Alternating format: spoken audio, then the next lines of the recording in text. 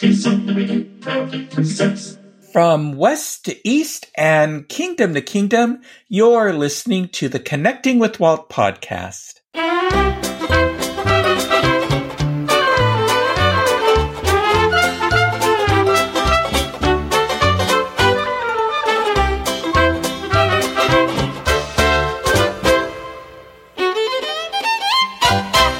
Connecting with Walt is brought to you by Dreams Unlimited Travel, experts at helping you plan the perfect Disney vacation. The best way to support the show is by booking a Disneyland, Walt Disney World, Disney Cruise Line, or Adventures by Disney vacation with Dreams Unlimited Travel. Get a free, no-obligation quote today for your next dream vacation at dreamsunlimitedtravel.com. Hey there, hi there, ho there, and welcome to episode 273 of the Connecting with Walt podcast. And for our very special and spooky Halloween episode, I am joined by our executive producer and my good friend, Craig Williams. Craig, it is good to have you back on the show.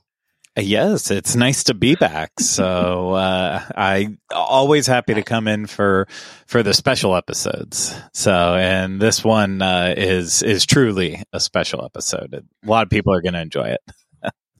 Absolutely, absolutely. As we get into the holiday spirit, we are also joined for our Halloween episode by Disney historian and author Dave Bossert. Dave, welcome back to Connecting with Walt. Well, Michael, thank you. And Craig, thank you guys for having me back on again. I appreciate it. Oh, it's always a delight. And Dave is joining us to talk about what is a favorite holiday film for us, Tim Burton's The Nightmare Before Christmas. And Dave's written yet another book. I don't know how you find the time for all this. Tim Burton's The Nightmare Before Christmas visual companion. Well, Michael, I have to tell you, it's sort of crazy that I have two books out, two large art books, really. The Nightmare Before Christmas visual companion and my House of the Future book. And it's not normal. It's just not normal, right? But I wrote the Nightmare Before Christmas book 6 years ago. Oh, I wrote it for the 25th anniversary. And there's a long convoluted story about, delays with Tim Burton's designer, and he had to get some Dumbo stuff done. And there was delays at Disney Editions, and then the pandemic hit and they pretty much missed the window at that point. And I thought it was dead. And then I got a call last year saying, no, we're going to put it out for the 30th anniversary. And I was thrilled, but I already had my House of the Future book earmarked for the fall of 23 as well. So here I am. I'm trying to do justice for both of them. Good. Well, that means there are two holiday gifts everyone can give their favorite Disney fan for the holidays. That's right. Mm-hmm. So, Dave, where do you stand in a debate as to whether The Nightmare Before Christmas is a Halloween or a Christmas film? Oh, well, that's easy. First off, I write about this in the book. A lot of people call it a cult classic. I don't think it's a cult classic. I think it's a bona fide holiday classic. And in my mind, The Nightmare Before Christmas, I watch it every October. And for me, it's the kickoff to the holiday season, which is Halloween, Thanksgiving, and the Christmas, Hanukkah, New Year period.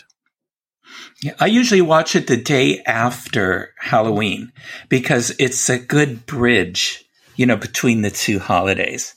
Yeah. So, Craig, I know you have a lineup of holiday films that you watch every year. Where does this fall in your lineup? I am very adamant that this is, in fact, a Christmas movie, but I do watch it the same day. I try to watch it right as we're winding up Halloween, so it's like the movie we'll put on at the end of the night because, in terms of the context of the movie, that's when it starts, is right at the end of Halloween. So that's when I allow myself to start to watch it. But too early into October. It's like it's all about the build up to Christmas. It's a little too early for me. I can listen to Christmas music this early, but I can't watch Christmas movies this early. But I have to say, guys, isn't this a movie, like, to me, it falls in with the Chuck Jones, The Grinch That Stole Christmas, the Charlie Brown Christmas special, the great Rankin and Bass, Rudolph the Red-Nosed Reindeer and Frosty the Snowman's holiday specials, like all of those films. And even if we go into live action, Miracle on 34th Street, It's a Wonderful Life. Like, I packaged them all together. I love watching those films all through the holiday season. Yeah, for sure. Yeah. Yeah. I mean, for me, I never accepted Nightmare as a cult classic type thing because I went to see Nightmare in theaters with my grandpa when it first came out. And then I remember getting a DVD copy of it. And, I was always along on the journey. And then it did hit that point, though, where you started seeing merchandise pop up in some of the stores in the mall. And that's kind of weird. I've never seen anything for it. And you did see where it took off in that way. But I think for the kids or young adults, whoever was watching it when it did come out in theaters, I think it's always been a classic for them since it debuted. I mean, it was the most breathtaking stop motion animated film of its time at that point. I agree. So. I agree. Yeah, Carol and I took our children to see it when it first came out and loved it. And then when it was released in 3D and all that, we went back. And so it was a lot of fun. I wish it was one of those films that got released to theaters every year. One of those Disney films. Well, it's so cool on the big screen. It does. They do it at the El Capitan in Hollywood, but I know what you're saying, Michael. I wish they did a sort of a wider release, even if it was just for a weekend or something, so people could experience it on a large screen. I happen to be going to see it on October 13th, Friday the 13th. I'm going to be at the El Capitan with Don Hahn to kick off the 30th anniversary screening of the film.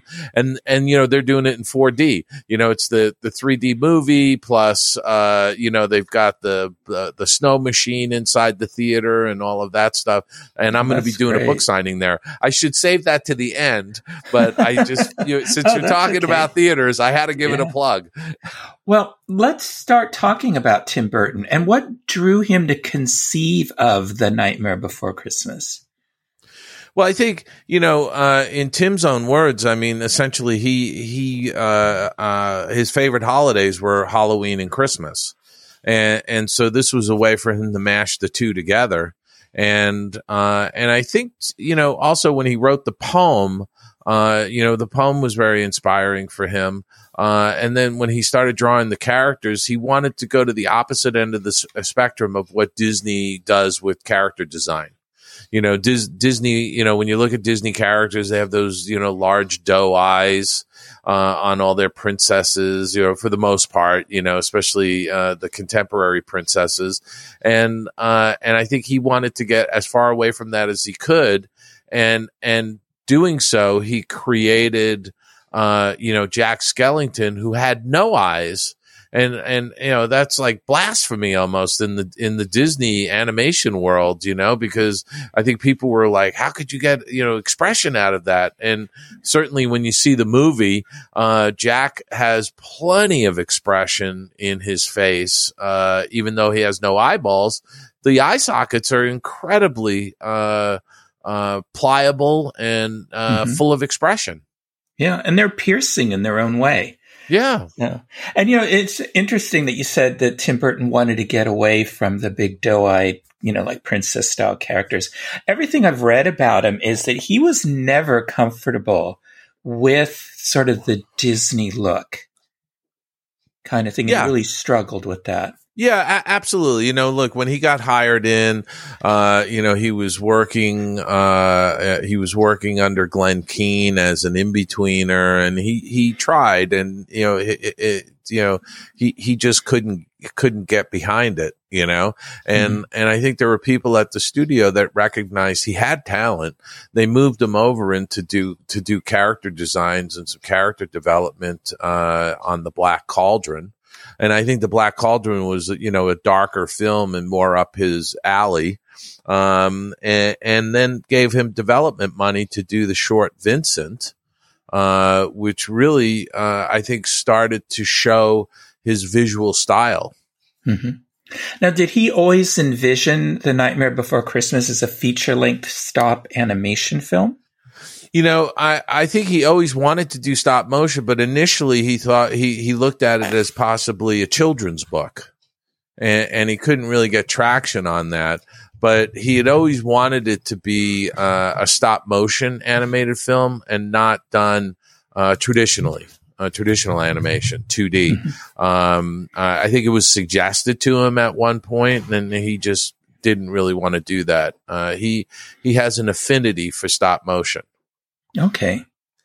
Now, many of us grew up with the Rankin and Bass stop motion animated holiday television specials. You mentioned them: Rudolph the Red-Nosed Reindeer, Frosty the Snowman, many others. But what we might not know is the amount of planning and effort that goes into creating a stop motion action film. Can you sort of explain, maybe in a nutshell, what is the process? How does it differ from all other styles in terms of creation? I mean, it's much more labor intensive because, when you're drawing on paper, you can go back in and erase and make changes and do timing changes and things like that until you get the action where you want it. With a 3-dimensional puppet, you actually have to animate it. And if you don't plan it out well enough, you're going to get something that isn't exactly what you wanted, and you're going to have to do a retake. And one of the things about the production of Nightmare Before Christmas was that there were very few retakes. In fact, Henry didn't want any retakes because they had a small budget and they really didn't have the time to do retakes. So you could probably count, I think I can count on one hand, the number of retakes they did, on the film. And that might even be high. I think there were 2 or 3 shots, that had to be redone. But the fact is that it's such a labor intensive, process of moving a 3-dimensional puppet on a set, one frame at a time, that you really have to put a lot of effort into the planning of that. And they do things, when Henry turned over a shot to an animator, he would explain to the animator what he was looking for. They would look at it in continuity with storyboard panels and other scenes that may have already been animated. So they'd sit in editorial and they'd look at the reel and, they'd see what was happening before that shot that the animator was going to work on, and they'd see what was happening on the shot afterwards. And so the animator would have a clear picture of what it is they had to do on the set with the puppet. And then they would plan it out. Now, each animator works differently. When you look at somebody like Eric Layton, who is the animation supervisor, he does extensive thumbnail drawings on the exposure sheet. And the exposure sheet's really your roadmap to the scene. So it's a frame by frame breakdown of the dialogue, and it's where you could put notes of what you want the action to be on that exposure sheet.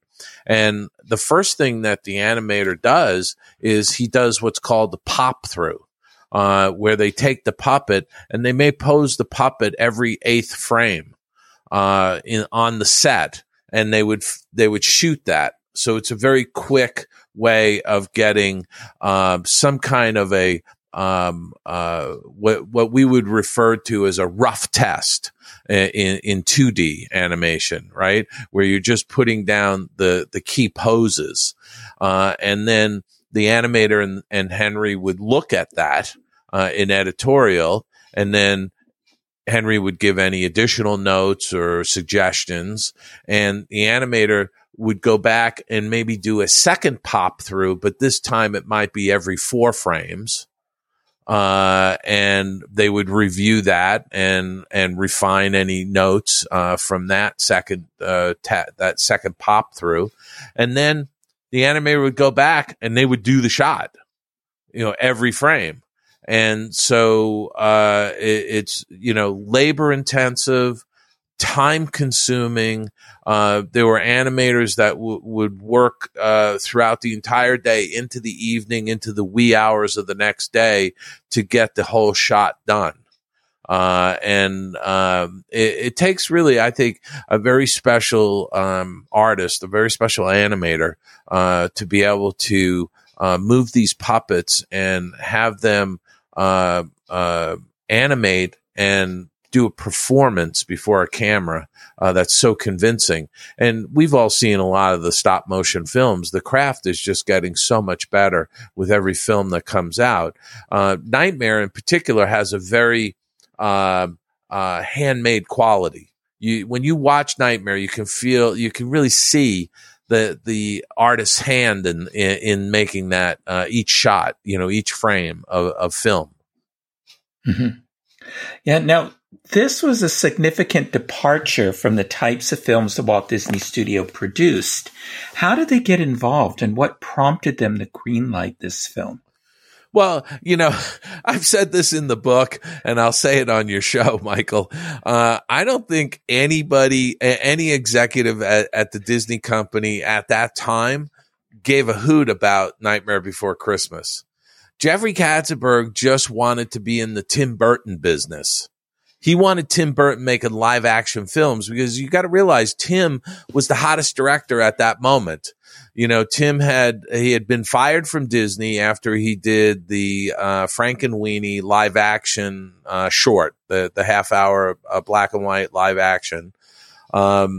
He had that, and he had his Vincent film, and he wound up getting his first feature, which was Pee-wee's Big Adventure. And then he went on to do Beetlejuice, and he went on to do Edward Scissorhands, and then he gets Batman, and Batman is like the biggest box office at the time, and he's signed to do Batman Returns. He's the hottest director in Hollywood, and all Jeffrey wanted was he wanted to be in the Tim Burton business. And after the first Batman, sort of had this meteoric success, Tim reached out to the studio to see if he could get the Nightmare Before Christmas drawings and the poem and everything he had done when he was at the studio, and asked if they owned it. And they said, of course we own it. Cause he wanted to make it. And they basically said, we'll make it with you, So, I think one of the big successes of the Nightmare Before Christmas is the fact that it was made by a small, very talented team of artists and technicians in a warehouse in San Francisco, out from the gaze of studio executives who didn't really understand it, didn't really I don't think really cared about it, other than it was a vehicle to get Tim back to Disney to do live action films. And that's really kind of the secret sauce of this movie. The filmmakers were allowed to make the movie they wanted to make. And that's the brilliance of it. I was surprised in the book that it was made in San Francisco, and I know that neighborhood where the warehouse was, the studio was.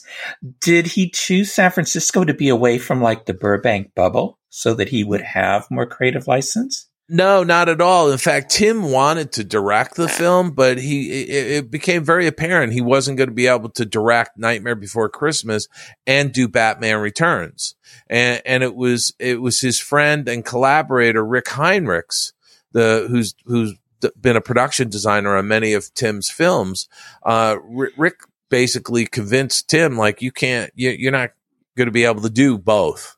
And Tim finally realized that. And Rick Heinrichs made the suggestion of Henry Selick. They were all classmates at Cal Arts. And so Rick went up to visit Henry, who lived in the Bay Area. And just so your listeners know, the Bay Area has a contingent, a community of stop motion artists. There was a commercial house, Colossus, up there that was doing Pillsbury Dough commercials. You had Art Clokey's studio over in Marin doing the Gumby and Pokey at the time. Henry was doing MTV claymation bumpers. for MTV, and there was a contingent of stop motion animators up in the Bay Area, and there still is. And so it seemed very natural to do the film up there because once Henry was on board, he lived in the Bay Area, and B, because he lived in the Bay Area and worked in the Bay Area on stop motion, he knew the whole stop motion community.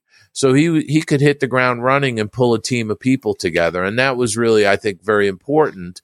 And the fact that it was out of the gaze of the studio in Burbank and up in San Francisco, I think that was just a coinky dink, as they say. I mean, it was a coincidence that, really was favorable for that film. So what was it about Henry Selick that prompted Tim Burton to hire him as the director? Well, I mean, Henry was doing stop motion and had made a name for himself in stop motion, even that early on within the animation community. And so, from that standpoint, it seemed natural to go to somebody like that. And, he was a Cal Arts alum. They kind of, Rick knew him, and Tim and Henry kind of knew each other, not well, but, this was one of those things where you go out to people that you either know or are somewhat familiar with and what they do when you're pulling a team together. Mm-hmm. So what was Tim Burton's role after he hired Henry? Because he was busy with the Batman film. Yes, he was busy with the Batman film, but he also was able to still, he was the producer. The original storyline, the original poem was his, and that was the jumping off point for the film, or the basis, I should say, of the film. And also, Tim started with trying to get a script together. And so he worked with a screenwriter who it didn't work out. It just wasn't working out. So Tim scrapped that idea and actually went to another collaborator, Danny Elfman, who he had done, he had worked with Danny since Pee-wee's Big Adventure, and then he worked with Danny on Beetlejuice and Edward Scissorhands and Batman. So he went to Danny, and they started talking about the project, and really it became evident that it was going to be like somewhat of an operetta, if you will, where there would be a series of songs that would propel the story forward.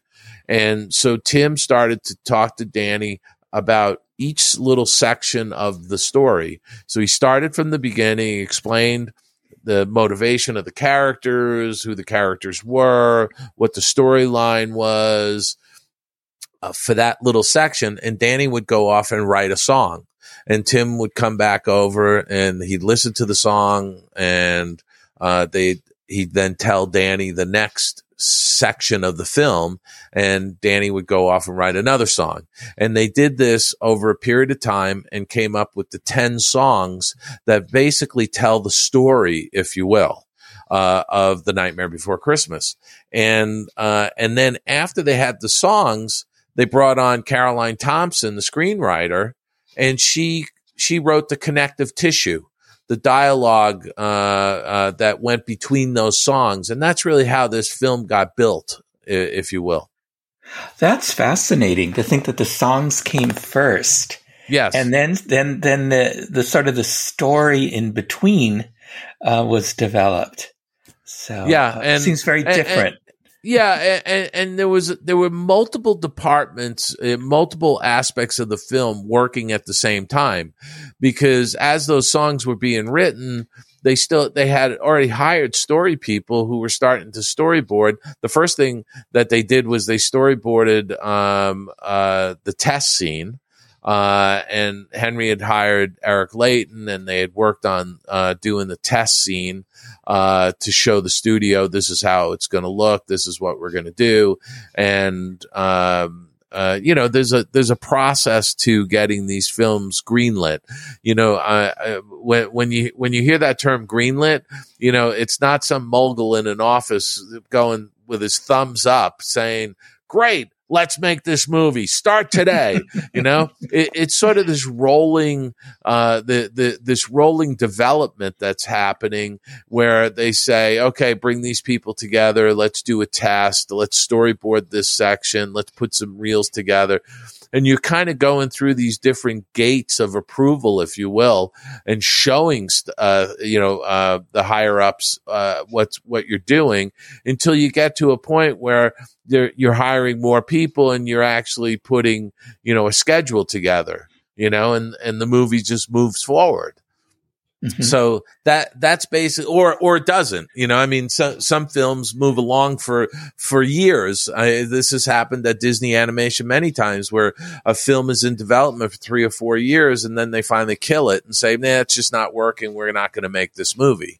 It's rare, but it does happen. But that's kind of the process. It's organized chaos. And this is one of my favorite film soundtracks. Is Nightmare Before Christmas. In fact, on Halloween, I have This Is Halloween on a loop playing in front of my house as the trick-or-treaters come up the walk. Nice. And have a lot of pumpkins carved to the different characters. Yeah, Danny Elfman was very generous with his time. I had the opportunity to go over to his studio and I spent quite a number of hours with him talking about his creative process in writing each of the songs and sort of talking about each one of the 10 songs. And a lot of that interview is in my book in the section on music. And it's really, the book, I wanted to write this book from the vantage point of just telling the story of the filmmakers and the artists and how they made their movie. When Disney Editions first came to me and asked me if I'd like to write this book, I said to them right out of the gate, I worked on the movie, and they had no idea that I had worked on the movie. I did very little. I always want to point that out because I did just a tiny little bit of work on that film to help them. But I say that because I don't want to take anything away from the incredibly talented people that spent like 3 years making that movie. Now, did they still have an overall concept of the film story, or as they did these musical sequences, did the story then evolve as they connected them? Yeah, because the original poem that Tim wrote was in fact a full story, even though it was on a sheet and a half of paper, or sheet of paper. It was the story. So it was a matter of taking that and expanding that out into, whatever it is, 87 minutes, and telling a deeper aspect and doing character development and all of that. But there was essentially what we would refer to as a beat board. The beats were there for the movie, Mm-hmm. So, and you just had to flush that out. Okay. Now, are you going to tell us what you did on the film? I have a credit as a snow animator.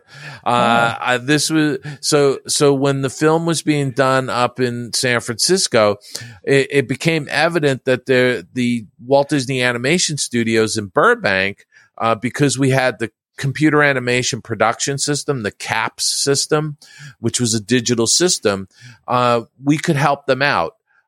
So it was really largely the back end departments, the camera department and scene planning and checking and some of the ink and paint folks.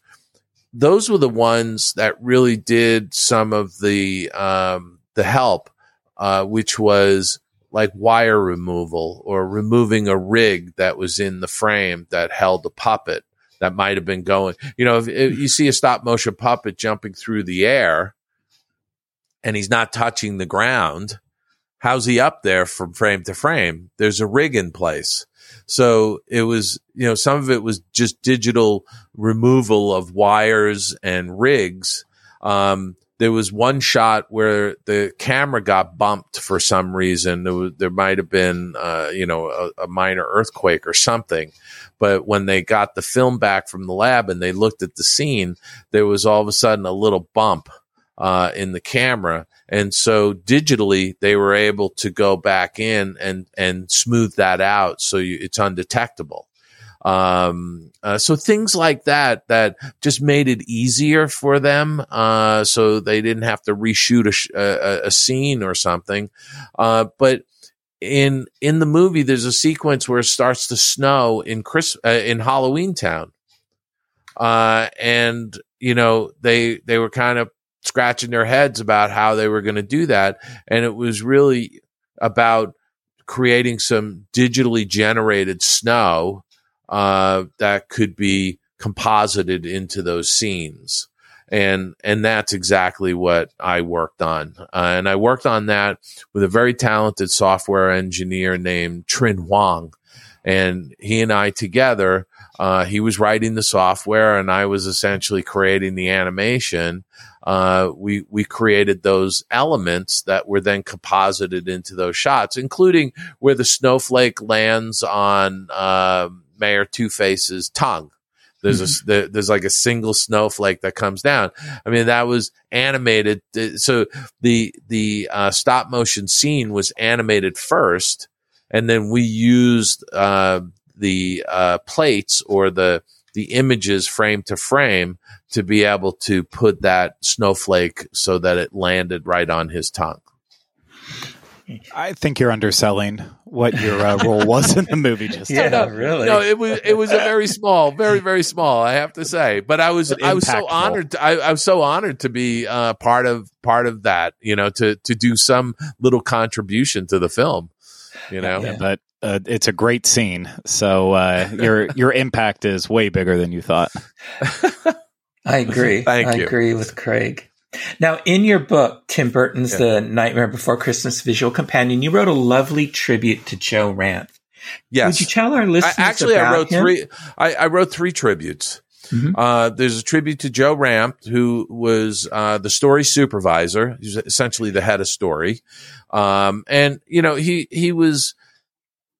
Everybody that talks about Joe, I was friends with him, but I wasn't good friends with him. And there's other people who were very good friends with him, but I was friends with him. And even though he was living in Northern California and he was working at Pixar and he was working over on Nightmare Before Christmas, anytime he was down in Los Angeles and I'd run into him at some animation event or a screening or whatever, we had that kind of friendship where, you just kind of pick up from the last time you saw them. And that could have been 4 or 5 months or 6 months ago or a year ago. You just kind of pick up and chat and catch up and all of that. He was just probably, I think, one of the best, if not the best, story guys for our generation. And John Canemaker, the animation historian, wrote a fantastic book called The Two Joes, about Joe Grant from the Golden Age and Joe Ranft really from the Renaissance of animation. Joe had a great sense of humor. He was an incredibly nice guy. He was a towering individual, very tall, very large guy, but gentle as could be. Just a really wonderful person. And because, he died in an accident, very untimely. I just felt like putting a sidebar into the book as a tribute to him was important. And I did the same for Kelly Asbury, who was one of the assistant art directors and also a classmate of mine at Cal Arts. And I really wanted to have a sidebar on him. And then I did a sidebar on John Barry, who was one of the animators and who died prematurely as well. I didn't really know him, but from all the animators I interviewed for the book, his name kept popping up, and they all had funny stories to tell about him, and also the fact that he was probably one of the most talented stop motion animators of his day. And while he was working on Nightmare Before Christmas, he had a short film called Sandman that got nominated for an Academy Award. And Tim Burton sent him a bottle of champagne and a note of congratulations on that nomination. So I just wanted to give a shout out to those people. And you know, sadly, Pete Kozacek, who was in charge of the camera for Nightmare, for the visual hex camera, he just recently passed away. And you know, I hope if there's a second printing of this book that I can do a tribute to Pete as well. Now, Walt Disney believes that to really get to know your characters, you have to start drawing and animating them. But where in the process of creating the characters does the selection of the voice talent begin? Where did it start for Nightmare?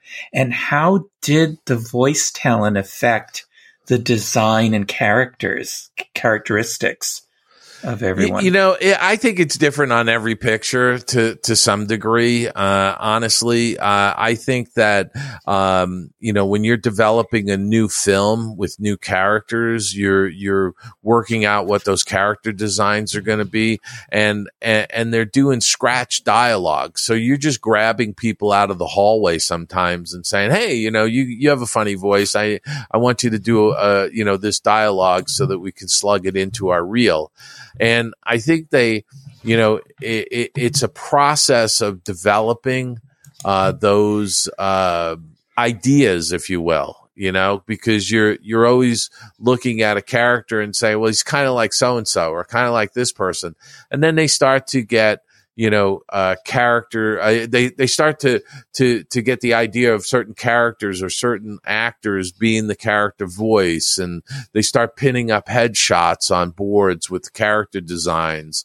And then there's an audition process. I mean, like I said, every film is different. I think, you know, like on Aladdin, Eric Goldberg did an animation test with a piece of dialogue of Robin Williams. It was from a previous Robin Williams film, and Eric did a little test animation with that dialogue. And I think everybody was sort of like, oh my God, the genie it's Robin Williams. He's the genie, you know? So you know, again, it's just very different. You know, on Nightmare Before Christmas, Danny Elfman was slated to be the speaking and singing voice of Jack Skellington. And early on, they realized that he was just going to be the speaking voice, that they needed to get Chris Sarandon or an actor who had, you know, acting chops, to do the speaking voice of Jack. So it's different from film to film. I'll put it to you that way. Okay.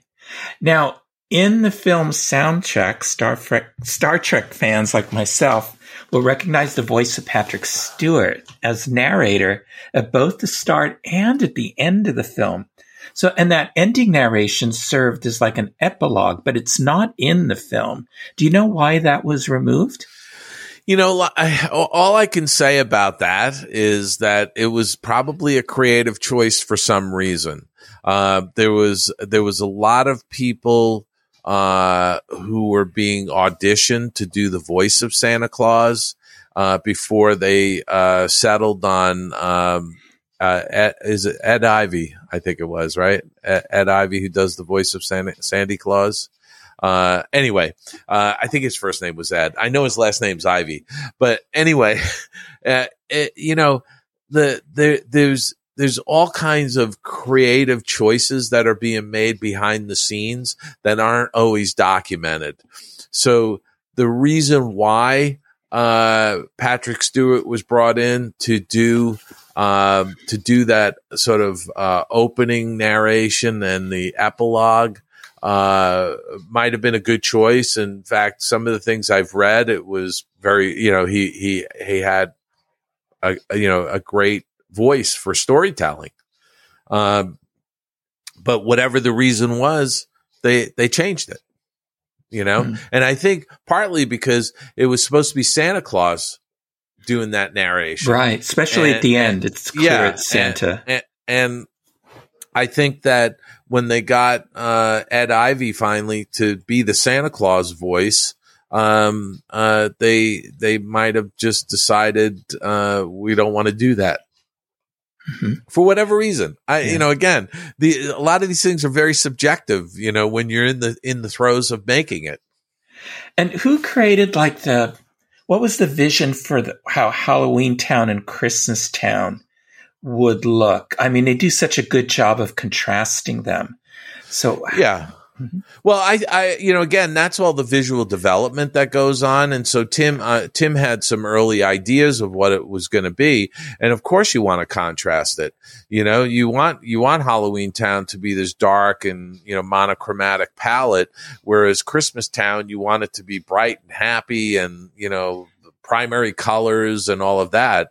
So, but all of that stuff springs from the visual development that was going on with Dean Taylor, who was the art director, Rick Heinrichs, who was visual consultant, who really did a lot of production design and helping to translate Tim's original very flat 2-dimensional drawings into a 3D world. And I think Rick deserves a lot of credit, for helping to guide the artistic team that was building the sets and the art directors and the assistant, the art director and the assistant art directors in how those sets were being painted, because he really understood Tim's,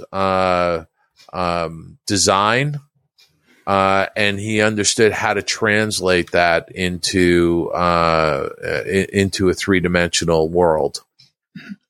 And how big were these sets? Because they look fairly large. And I've seen in the photos in your book, they look pretty large. And, how did they manipulate them and get around them? Those were, it was a really talented group of set builders. And those sets were built so that they could be pulled apart, so that a portion of a set could be used on another stage. And if you can imagine, when I say stage, they were in a warehouse, so they were using black curtains, duvetine curtains that were just absolutely black, as dividers for dividing up areas that had sets in them. So, outside each one, there'd be a red light if they were filming. So, people couldn't come in and all of that. But it was, those sets were built rock solid, by the way. They were built so that the animators could climb all over them.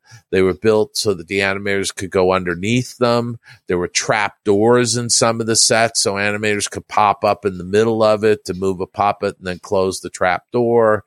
Many of these puppets, I would say probably all of them, had to be screwed down to the sets. So there was a screw from underneath that came up into the bottom of a foot to anchor the puppet to the set so they didn't fall over.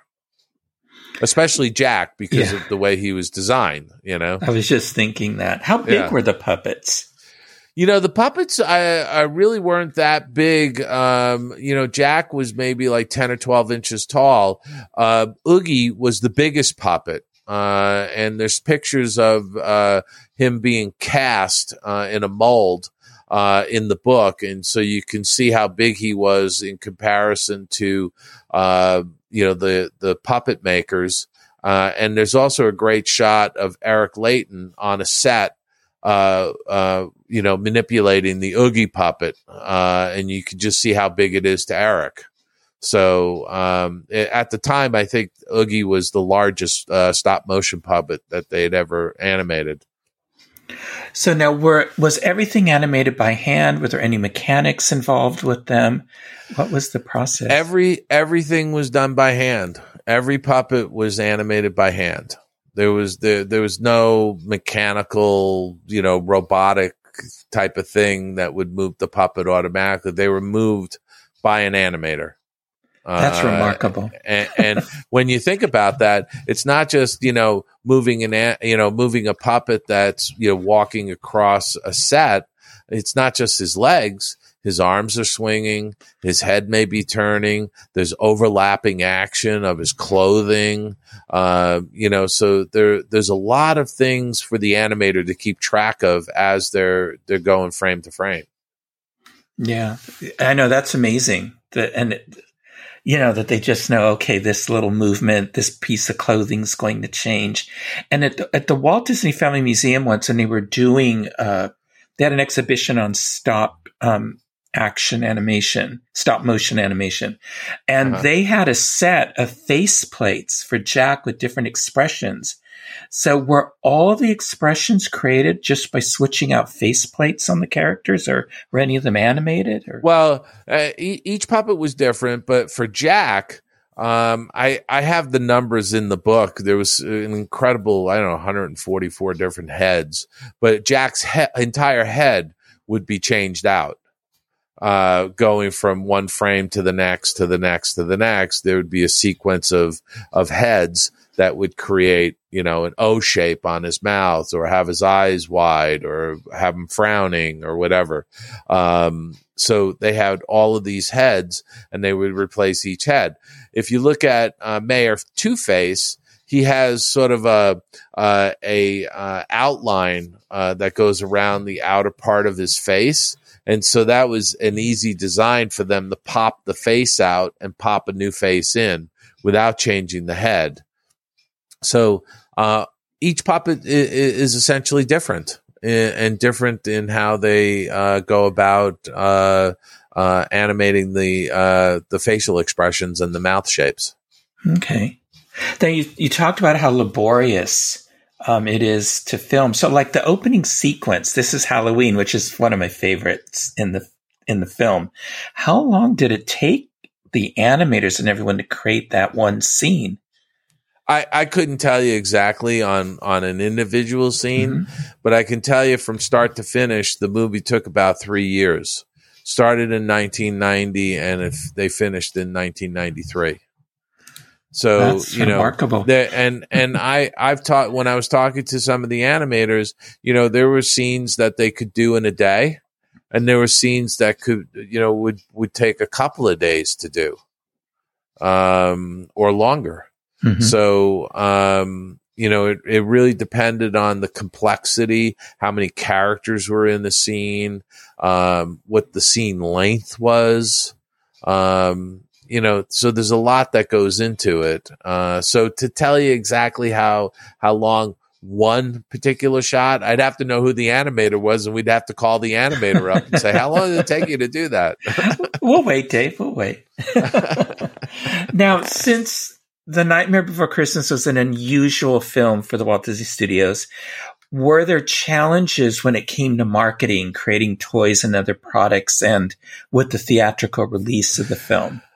They didn't know what the hell to do with this movie, Michael. They really didn't. I think they were perplexed by it. They didn't know how they were going to market it. They knew, and they made the decision they weren't going to put the Disney name on it because they thought it was going to be too frightening for their core Disney audience. So they released it under Touchstone. And I don't think, because they didn't really know what to make of this film, they didn't know how to sell it. And so when it went out to theaters, it did okay in its initial release, but it didn't do great. And this was a movie that I think could have done great at the box office, and it just didn't. But I think the wonderful thing about it is that it had legs.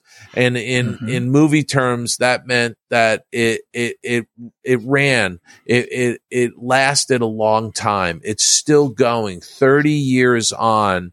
And this movie still is a must see at the holiday season.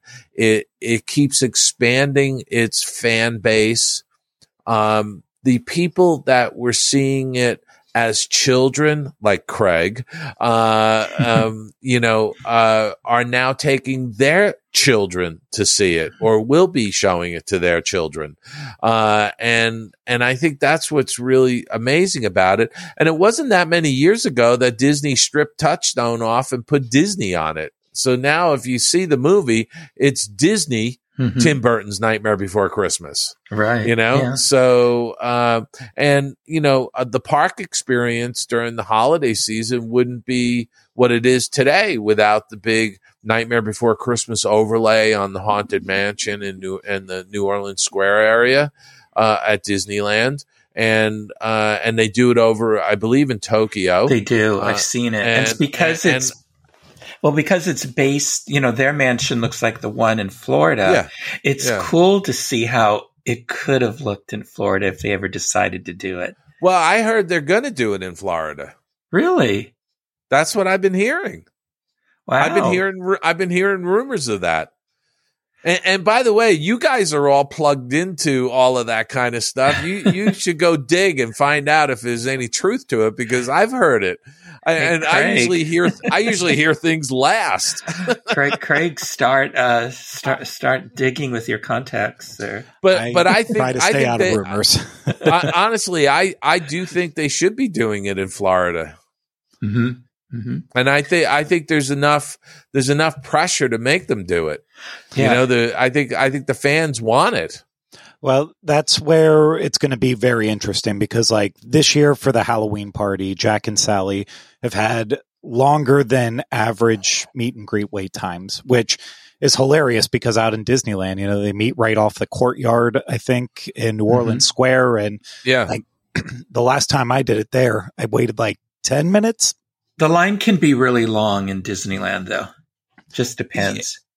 It can. In Florida, though, I feel like there's no other way to get Nightmare, that there's just an even bigger thirst for it in that way. So I expect it's going to ramp up at the Christmas party like it always does too. But what's going to be really interesting is to see what the reaction is at the Jollywood Nights party at Hollywood Studios, where they're doing the Nightmare Before Christmas sing-along that retells the story, but in a different way. I mean, if that ends up being the most popular thing there, then at some point the writing's going to have to be on the wall. Like, okay, we can't keep ignoring this movie. It's like, it was one thing when they thought it was a cult classic and, it's not a great movie, but people are embracing it.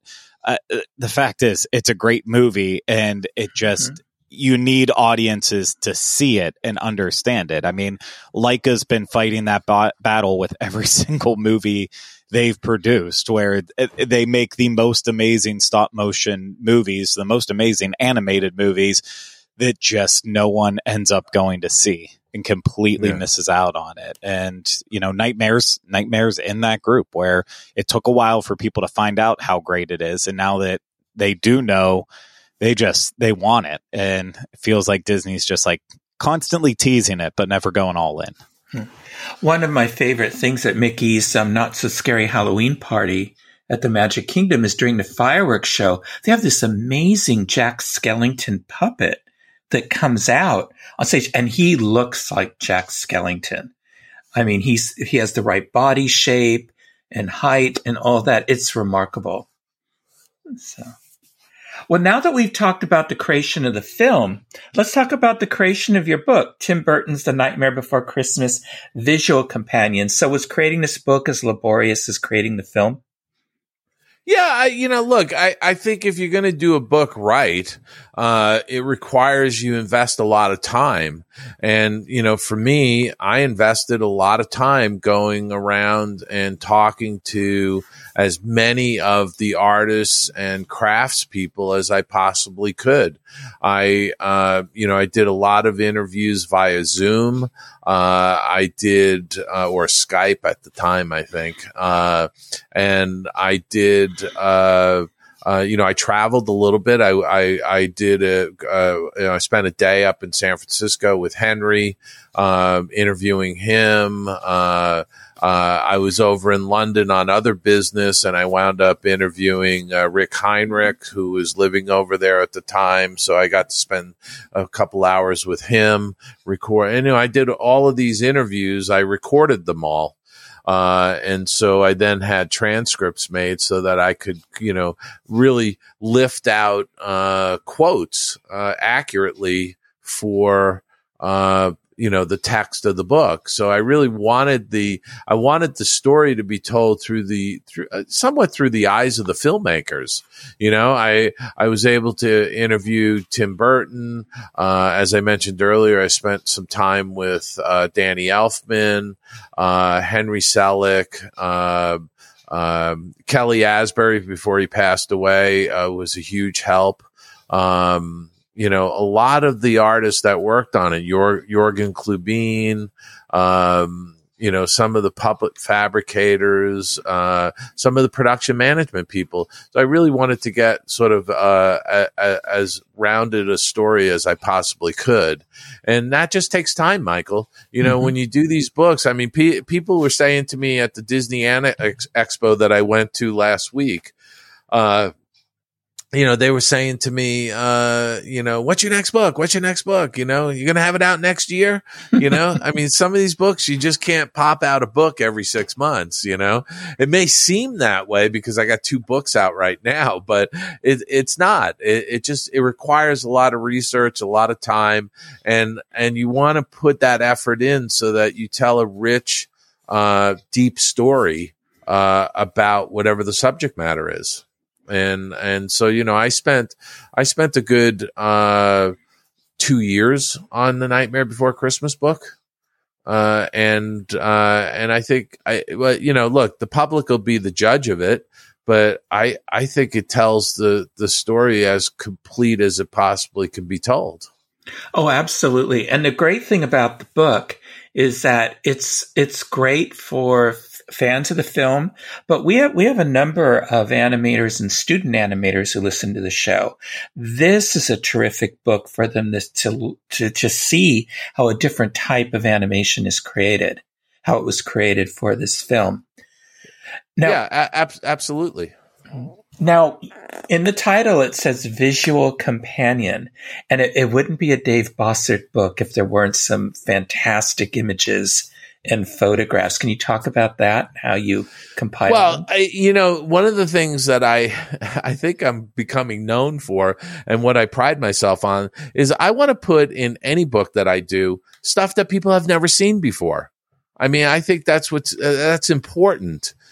Because as you know, and as many of your listeners probably know, there's plenty of books out there where you just see the same images. It's the repeating, all these images, Walt on the stagecoach, Walt in front of a vintage convertible, Walt with the characters around him. You know what I mean? It's like, how many times have we seen all of these images?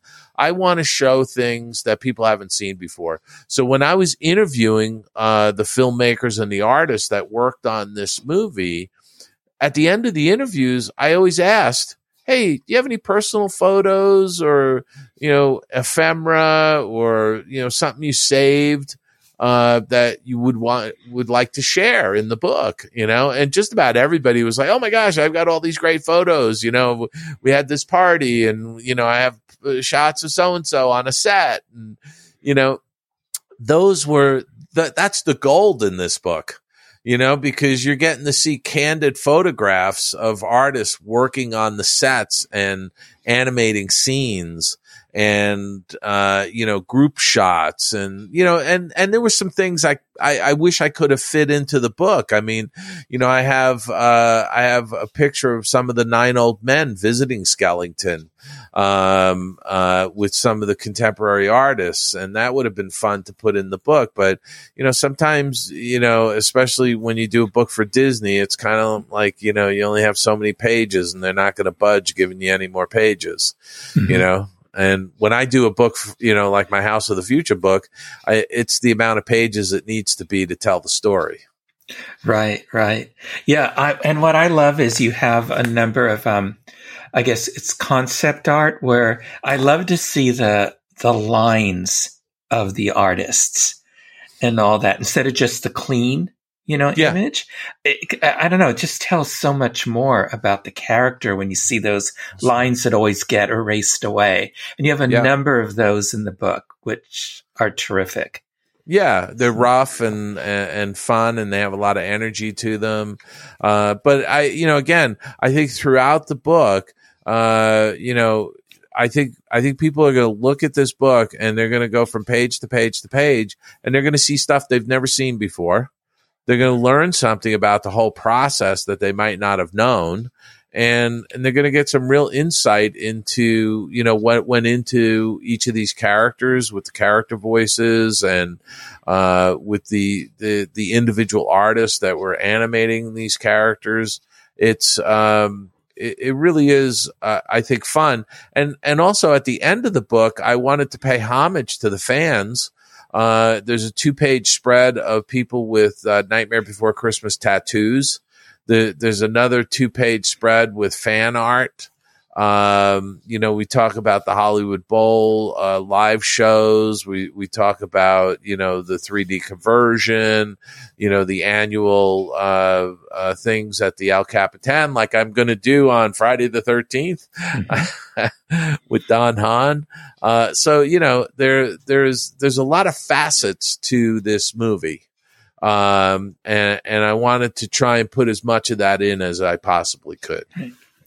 And you mentioned your other book. You've been on the show before to talk about the House of the Future book. But since you're here, do you want to talk a little more about that? Yeah, so I'm totally thrilled because House of the Future is releasing to the general public on October 17th, and I'm super proud of the book because I never had the opportunity to see the House of the Future. It was long gone by the time I got to Disneyland here in Anaheim, California, and so I wanted to create an experience in a book that was as immersive as you could be with a book, and get the feel of what the tour would have been like. And that's exactly how the book is laid out. After a couple chapters of backstory and how things got built and all designed and built, there is an actual map of the tour. So where you would have entered the House of the Future and how you would have walked around and then exited. And I laid out the chapters based on that tour map.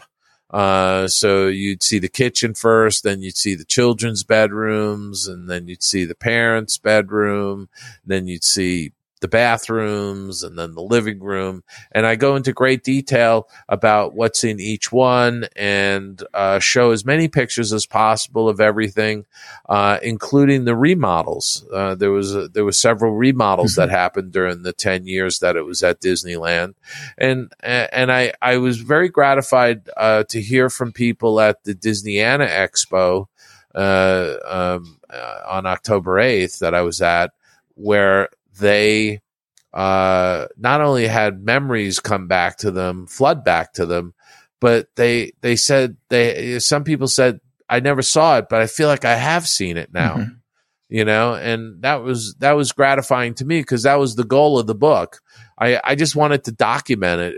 It was a cool concept. And I even say, by the way, Michael and Craig, at the end of the book, I think the Walt Disney Company should build one of those or 2 or 3 on the property at the Contemporary Resort and allow guests to stay in that overnight. Like let them, essentially book it so that they could spend a week in the House of the Future. I think it would be, and maybe build it this time with more sustainable materials, but build that design, I could see the Disney Vacation Club doing that, and sort of like the tree houses at Saratoga Springs, they could have these houses at the Contemporary. That's part of that. Wouldn't it be cool to maybe do it at Castaway Cay? And let guests spend a couple nights on Castaway Cay. I mean, I've heard that they were going to build some hotel rooms there. Oh, really? But again, to me, it's a great experience. It's an opportunity, and by the way, it wouldn't get destroyed by the hurricanes because the wrecking ball bounced off of it when they tried to take it down at Disneyland. That's right. In 1967. So, I mean, it's built, it's pretty strong.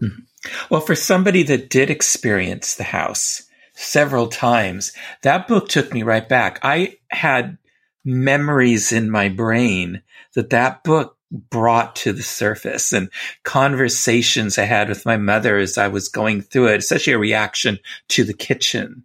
And so the book is wonderful, not just for people who never experienced it, but for those of us who did. And now, we have that as a memory we can share. I can share it with my granddaughter, because just telling her about it wouldn't make much of an impact. But now with the book, showing her and telling her what her grandmother said as he went through it, it's wonderful for that.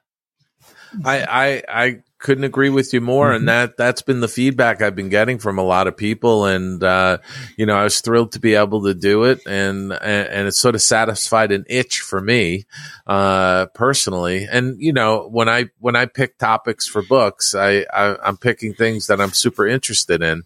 And that fire helps feed the passion of, doing all the research and finding all the little tidbits of information that people might not be aware of.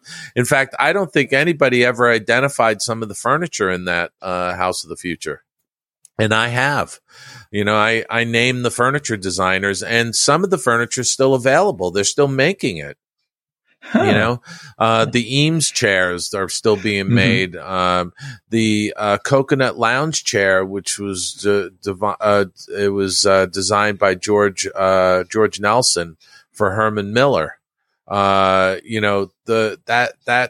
coconut lounge chair is still available from Herman Miller, and they were gracious enough to give me permission to reproduce some of the chair images that are in the book. There's a miniature cabinet that was also a George Nelson design. They still make that. The swag leg desk that was off the family room, in the House of the Future was also made by Herman Miller. And there's an updated version of it, that they still sell. So it's kind of cool to be able to tell people about that stuff, because no one else has. No. And it would have been lost to time if you hadn't written the book. Absolutely. So how can our listeners order Tim Burton's The Nightmare Before Christmas visual companion and the House of the Future book? Okay. So the Tim Burton's Nightmare Before Christmas visual companion is from Disney Editions. It was released on September 26th, and it's available everywhere. People have sent me pictures of themselves with the book at Barnes & Noble in Jackson, Mississippi, and up in Kentucky. And, so you can go to your local Barnes & Noble. Look, you're holding yours up. You can go to your local Barnes & Noble will probably have it.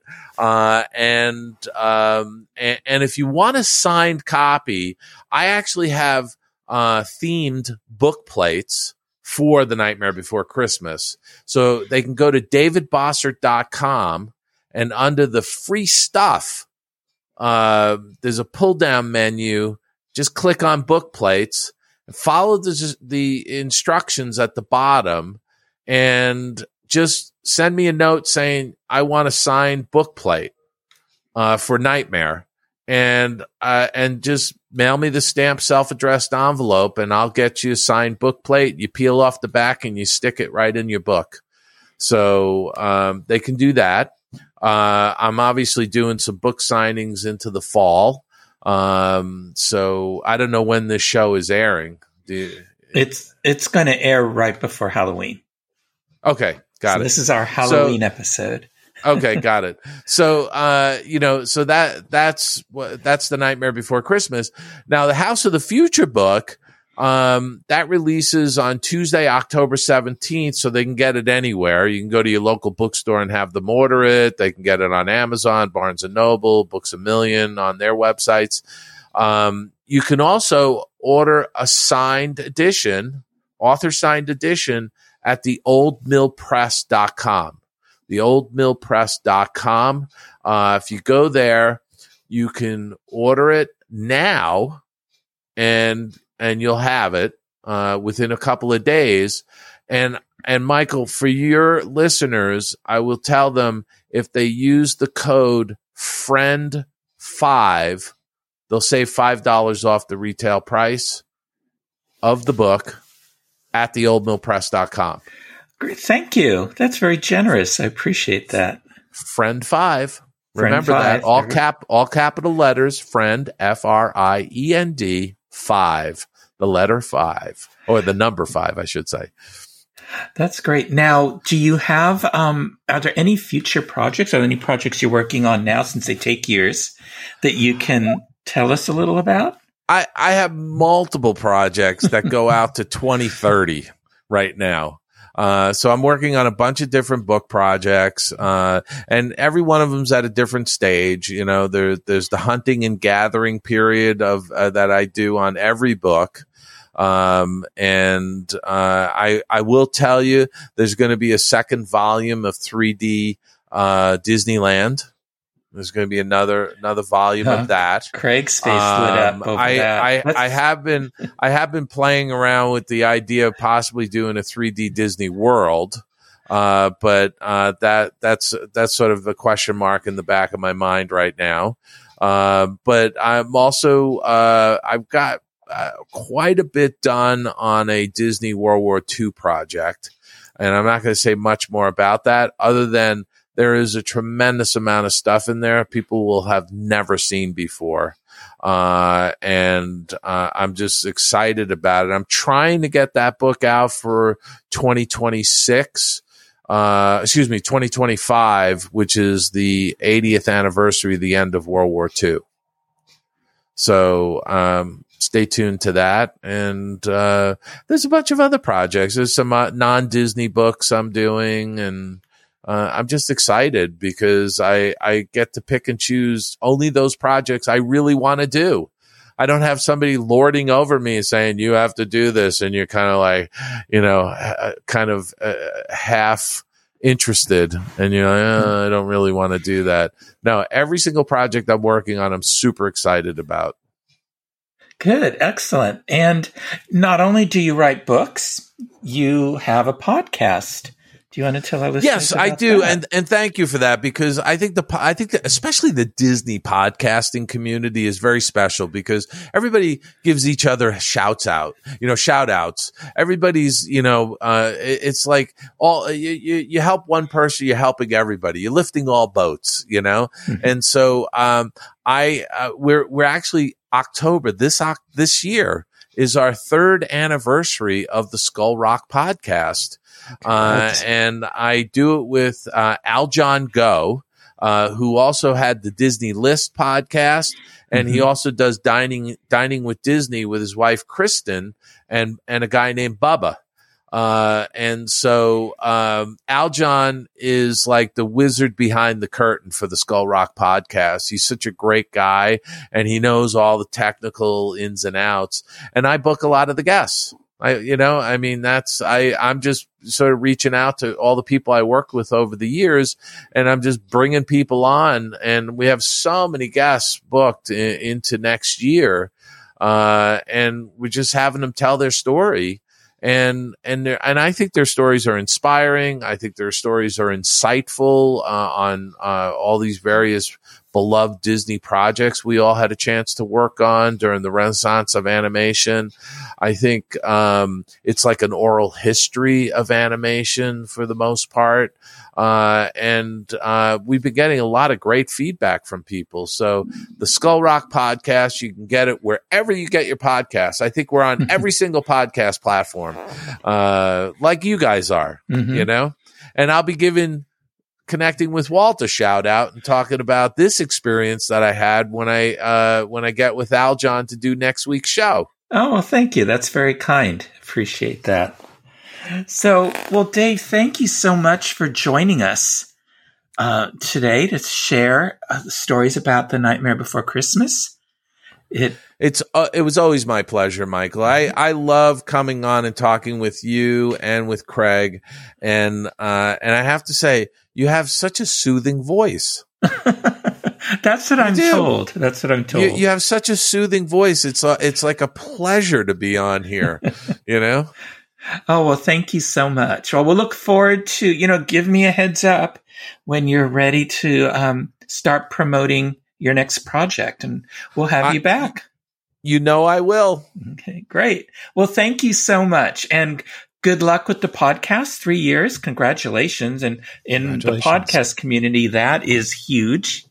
Really? Because I kind of feel like we're just youngsters compared to you old timers. But and good luck with the sales of the books and with your new projects that you're working on. Thank you so much, Michael and Craig. It's just such a pleasure to be here with you today, and I appreciate you having me on and letting me plug the Nightmare Before Christmas visual companion and the House of the Future, Walt Disney, MIT, and Monsanto's Vision of Tomorrow. Well, Craig, that was a terrific interview. So, for sure. Anytime Dave's on, it just is. Yeah, it's just a pleasure to hear the stories pour out of his mouth. He's one of those people that you don't really have to press him. You can ask the simplest question and you're going to get way more than you ever asked for. And it's just a treat listening to every second of it. And the fact that he's living and working through all of this and just lends to all his life experience. I just love when we have him on.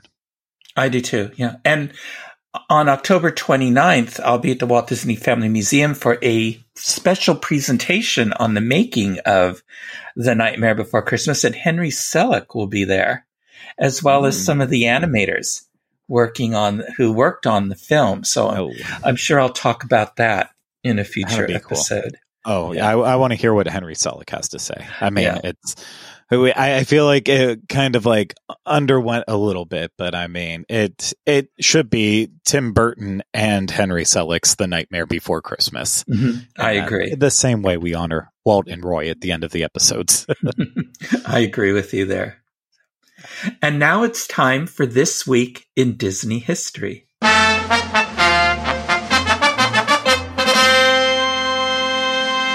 Well, Craig, would you like to go first, since it's been a while? I would absolutely love to go first, and I'm going to start with a little bit of sad news for this week in Disney history. Just past the Halloween date of October 31st, on November 2nd of 1986, Paul Frees passed away. And of course, it's, for Disney and Halloween fans, it's a little ironic that he passed just after Halloween, because of course we know his wonderful narration from the Haunted Mansion, on top of being Ludwig von Drake and lending his voice to so many other commercials, Disney projects, just so much. So of course he did become a Disney legend later on, so he always has that going for him. But yeah, Paul Frees passed away November 2nd of 1986. Well, I have to go with the theme of this week's show. And you probably, when you saw this, you thought, this is the one Michael's going to choose. October 29th, 1993.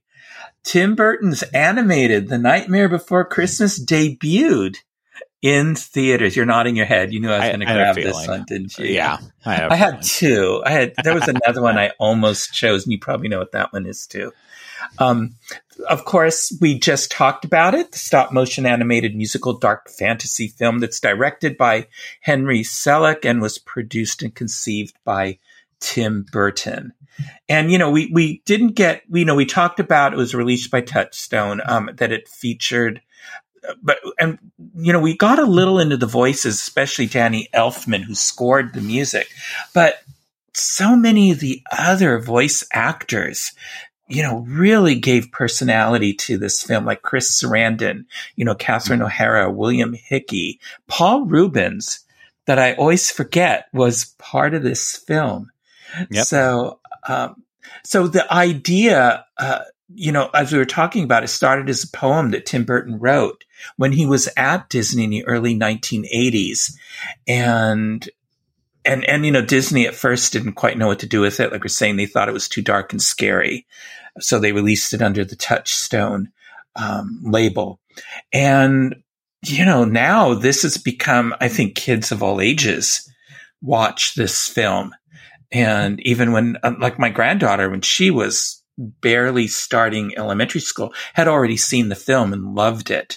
When we took her to Disneyland when she was Gosh, we went to one of the Halloween parties when they were at Disneyland, and I think she was like 3 years old. It was, all she wanted to do was meet Jack and Sally. And we were in that line, and it was a long line because they were sort of new in their meet and greets. And Jack spent 10 minutes with her.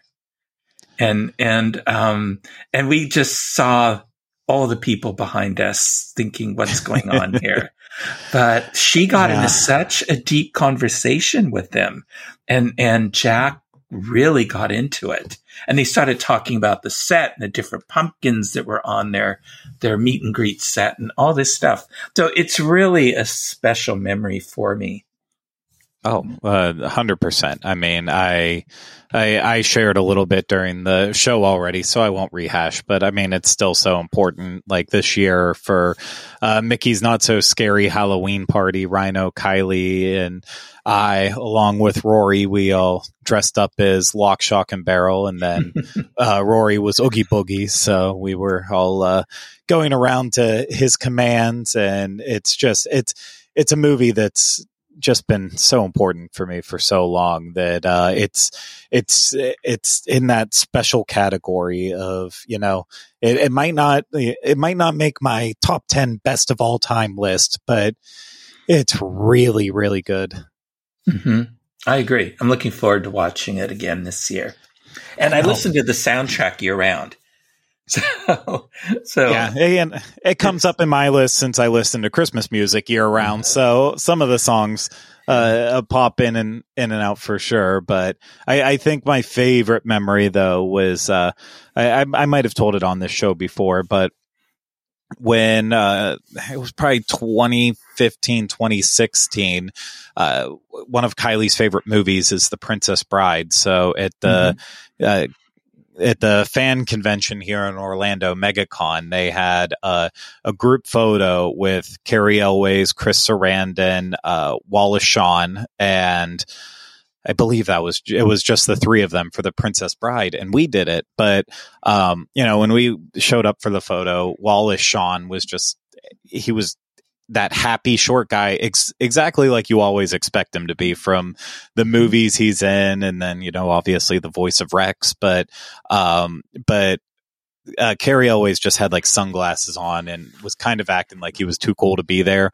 But Chris Sarandon walked over to Kylie to like pull her into the photo and said, "Now, what's your name?" And like, it was one of those things where he was saying, and she said, "Kylie." It's like, "Oh, it's so nice to meet you, Kylie." And it didn't click with her, but we got out of there and I was like, I don't think you realize, but Jack Skellington just kind of like spoke to you one-on-one and asked your name in that way. And she didn't realize that he voiced Jack with it. It just, you know, that's for her, Chris has always been Humperdinck. So once she pieced it together, it was like, oh my gosh, you wish you had a recording of it in the moment. Yeah. But it was really cool. Oh, that's fun. Yeah. So now we've talked about the original Haunted Mansion film with Eddie Murphy. Have you seen, and our thoughts on it, have you seen the new one? I have. And what do you think? I did not care for it. Really? Why not? So I'm still kind of piecing together my thoughts with it. First off, I thought it was way too long and it wasn't paced well. I would agree with that. So we had to split it up over 2 nights just because we're exhausted all the time now. But the first night when we were watching it, we got to a point where we hit pause and we were like so sure. We're like, yeah, there's only like 30 minutes left in the movie, so it'll be fine. And we looked at it and we're only 45 minutes into it. And I was like, oh no, we're not watching this all in one night. I'm like, I don't understand how it could have there was so much and it was so involved and it was like this, then this, then this, then this. And it was like so much was happening, but there was no time passing. And so that was kind of the one thing that stuck with me. Even then the second night when we had our second big chunk to watch, it was like, it feels like I'm watching a full other movie. And like I switched out the VHS on Sound of Music or Titanic from one of those movies that had 2 VHSs back in the day, but I just confused a lot of the younger listeners. So I'm not going to explain it. But anyways, that was the first issue that I had with it. And then second, I thought tonally it was all over the place. Like it seemed to me that they wrote the script and it wasn't very funny, and it was more serious, more what people expected from a Haunted Mansion movie, wanting that Guillermo del Toro movie that we will never get. I think that's what it probably was on paper. And then Disney went and said, that's great. Let's make it a comedy though. And let's hire comedians to be in it. And then the problem is they didn't update the script to then be funny, or they realized, well, if you try to go really funny like we did with Eddie Murphy, then it's going to be a disaster.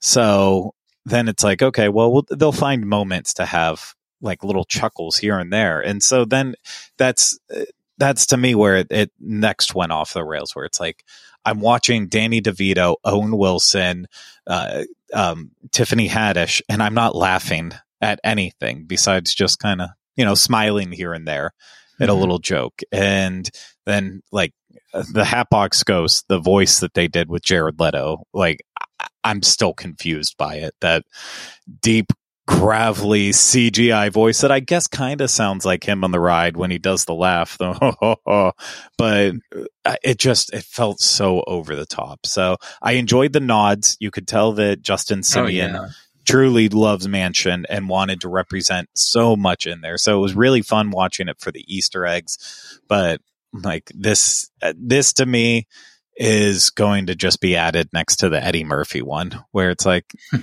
they tried, and I'll watch it probably every other Halloween, but they're, in my opinion, they're 0 for 2 on making a good Haunted Mansion movie. And I'll keep my fingers crossed for the next one.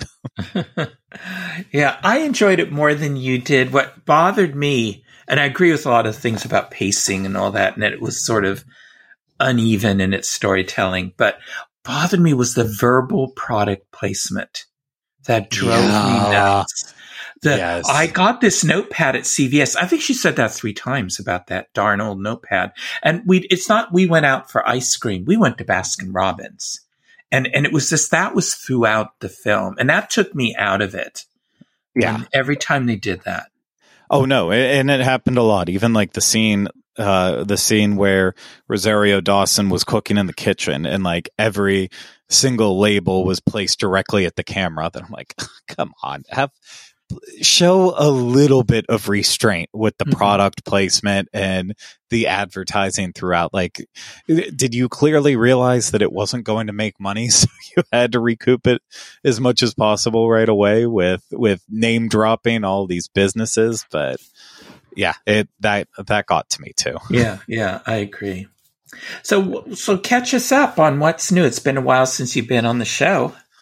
Yeah, just staying busy, trying to start back from the very bottom with at least the main podcast, the Diz Unlimited podcast. Now we relaunched a couple weeks ago virtually, and that was not our intended goal. Our hope was that we would wait until we were back in the studio together and be able to do it that way. But we underestimated the market in Orlando for actual business space that is affordable in a nice area and accessible for those people who need it and have, basics like have private bathrooms, because thought that would have been a guaranteed thing. And then it's like one place we found was perfect. And they're like, oh, also, yeah, too, like,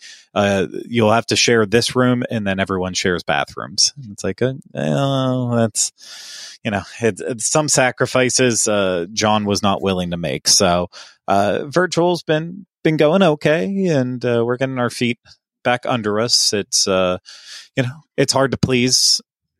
I don't want to say it's hard to please anyone, but it's hard to please everyone, because many people, as we took our break and we stepped away from it a little while, I read a lot of feedback on what people wanted to see. And the one guaranteed thing was that there's definite categories where in each one you're not going to please someone. And so that's kind of where we're at now, is trying to just find that right balance where everyone seems to be a little bit happy. We're trying to have as much fun as we can with it and not stress out too much. And it's during our time off from recording the podcast on Tuesdays, I was just trying to, relax my brain as much as possible and turn off from that. So by the time John gave the word, like, oh, no, we need it back, even if it is virtual, it was like a 3-week turnaround to try to be like, okay, let's figure this all out and get it in there. So did not give ourselves nearly enough time. Probably should have been working on it more while, we were off. But at the same time, sometimes you need time to reset, especially when we were going through what we were going through. Mm-hmm. So that's been a lot. Besides that, I'm just trying to enjoy a beautiful Orlando fall where the temperature's all over the place, and teasing you with the potential good weather a couple days, and then being right back to being Florida, and just trying to enjoy life as much as possible. So, have I missed anything big? Oh, in my life? Yeah, not really. So just plugging along, working and all that, and heading out on a cruise, which has, with the recent world events, has changed significantly. Yeah, insane. It is insane. So, and tragic. You couldn't have predicted the timing. No. Anyway, but other than that, no, everything's just been going along. I lead a very uneventful life. So that's anyway, I've met a relaxing. Yeah. Well, I don't know if it's relaxing, but I've met a number of listeners at the Walt Disney Family Museum. Every time it's like more and more come up and say hello. So that's always nice. Yeah. To see folks. So excellent. But anyway, Craig, until next time, how can our listeners connect with you? As always, you can find me on various social media platforms at Teleclaster, whether it's Facebook, Twitter, X, Instagram. I'm on all those places. And then you can always email me, craig@disneyinfo.com. What about you, Michael? You can send me messages at michaelbowling@disneyinfo.com. Twitter, I'm at mbowling121. Facebook, Michael Bowling Connecting with Walt. Instagram, Michael Bowling the Diz. And you can connect with me and Craig on Twitter at Connecting Walt, or Twitter X, whatever it is. If you'd like to listen to more shows on the history of Walt Disney, his studio, his Imagineers, and Disneyland, check out our Disneyland podcast archives for my Disney history episodes, and link Craig includes in our episode description. And look for past episodes of Connecting with Walt on iTunes, Spotify, Stitcher, Google Play, Pandora, and Amazon podcasts, where you can subscribe to our show and leave some positive reviews and ratings when possible. So thank you for making us a part of your day. And remember, I only hope that we don't lose sight of one thing, that it was all started by a man, Walt Disney, and his brother Roy.